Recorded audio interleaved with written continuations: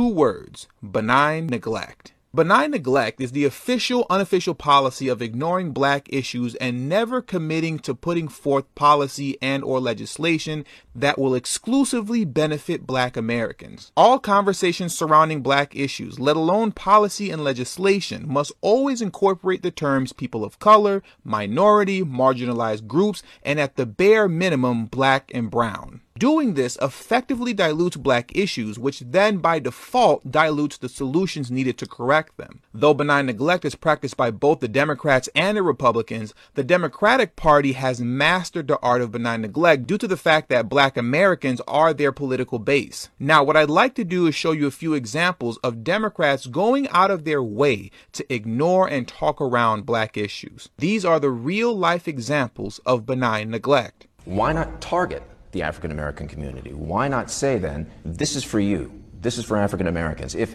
there was a banking crisis, then you target money for the banks. If there was a national disaster, you target your money for the national for disaster relief. That's not how America works. America works when all of us are pulling together and everybody is focused on making sure that every single person has opportunity. So I'm not going to sit here and say I'm going to do something that's only going to benefit black people. No, because whatever benefits that black family will benefit that community and society as a whole and the country, right? Vice President Biden, do you support reparations? Look, I mean, since I haven't spoken on this, got a chance. Number one, the reason we're the country we are is because of immigration. We've been able to cherry pick the best from every single continent.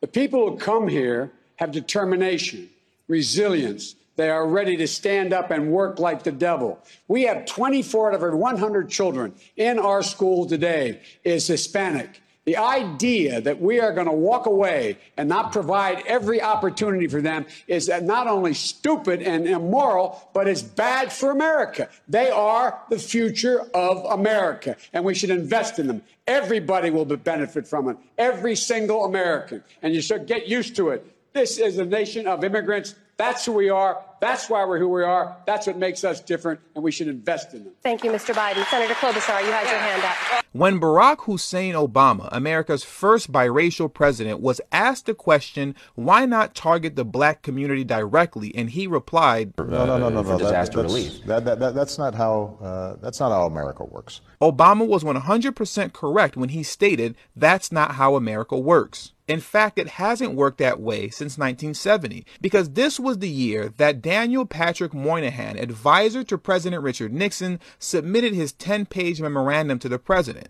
And the opening paragraph reads, "As the new year begins, it occurs to me that you might find useful a general assessment of the position of Negroes at the end of the first year of your administration and of the decade in which their position has been the central domestic political issue." Now, the memorandum would go on to chronicle the decade of the 60s, discussing the progress made by black Americans as well as their shortcomings that still needed improvement. But it's not until page 7 that the two words that would annihilate black American politics for the next 50 years would appear. The time may have come when the issue of race could benefit from a period of benign neglect. The subject has been too much talked about. The form has been too much taken over by hysterics, paranoids, and boodlers on all sides. We may need a period in which Negro progress continues and racial rhetoric fades. The administration can help bring this about by paying close attention to such progress as we are doing, while seeking to avoid situations in which extremists on either race are given opportunities for martyrdom, heroics, histrionics, or whatever. Greater attention to Indians, Mexican Americans, and Puerto Ricans would be useful. I'm going to repeat that last sentence again. Greater attention to Indians, Mexican Americans, and Puerto Ricans would be useful. Now, you see, it's at this moment that the American government made its decision to ignore black politics and shift the conversation to Native Americans and immigrants. Now, fast forward to 2020, and that list now also includes not only Native Americans and immigrants, but the LGBTQ, as well as women's issues by way of feminism, all the while ignoring black American politics. Now, one of the newest ways that we watched women's and LGBTQ rights issues used to neutralize black issues have been in the Black Lives Matter movement. You see, when you say Black Lives Matter, you've said all that needs to be said, because the problem at hand is police brutality against black Americans. But once you start interjecting hashtags into it like say her name or Black Trans Lives Matter, you've effectively turned it from an issue about police brutality against black people to an issue of feminism and to an issue of LGBTQ struggles. The Black Lives Matter movement has been so strategically fragmented that we've come to the point to where now people say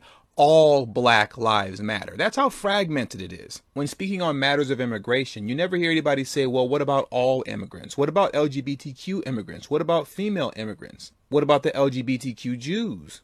What about female Jews?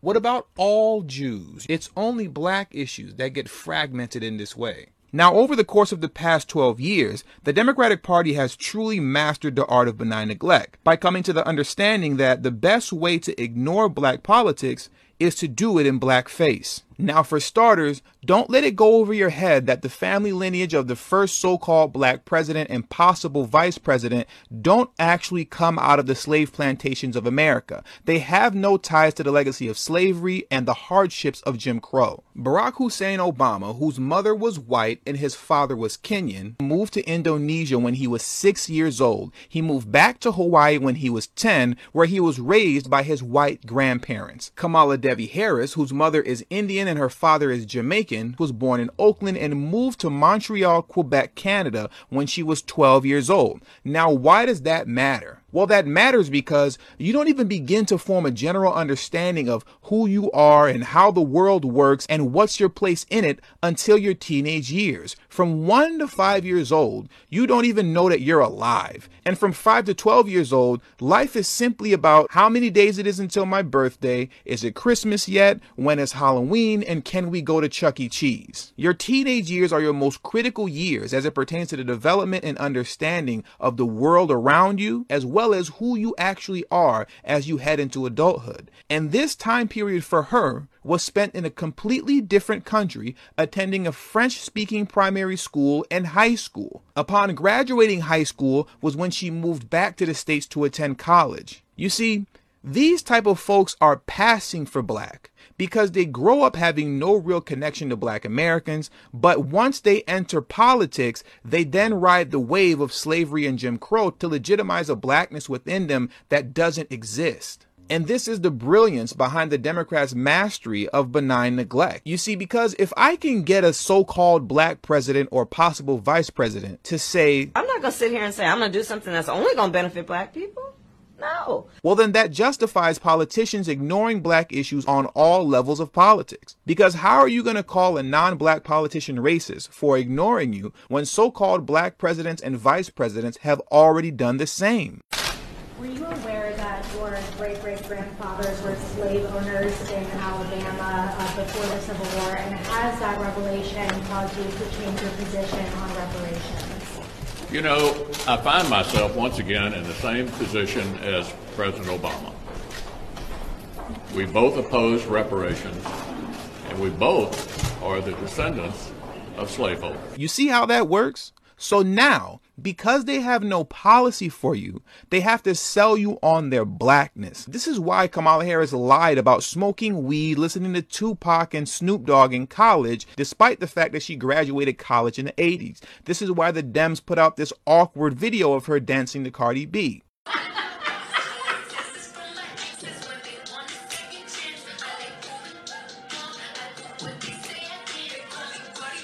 This is why articles and videos of her keep coming out discussing her shoe game. I literally could keep going on and on giving you example after example, but I'm gonna end it here by showing you this last clip of an interviewer asking Kamala a very serious question about the contradiction in views between her and Joe Biden. And the response she gives is an extremely awkward, high-pitched rant about being a black girl who likes hip-hop.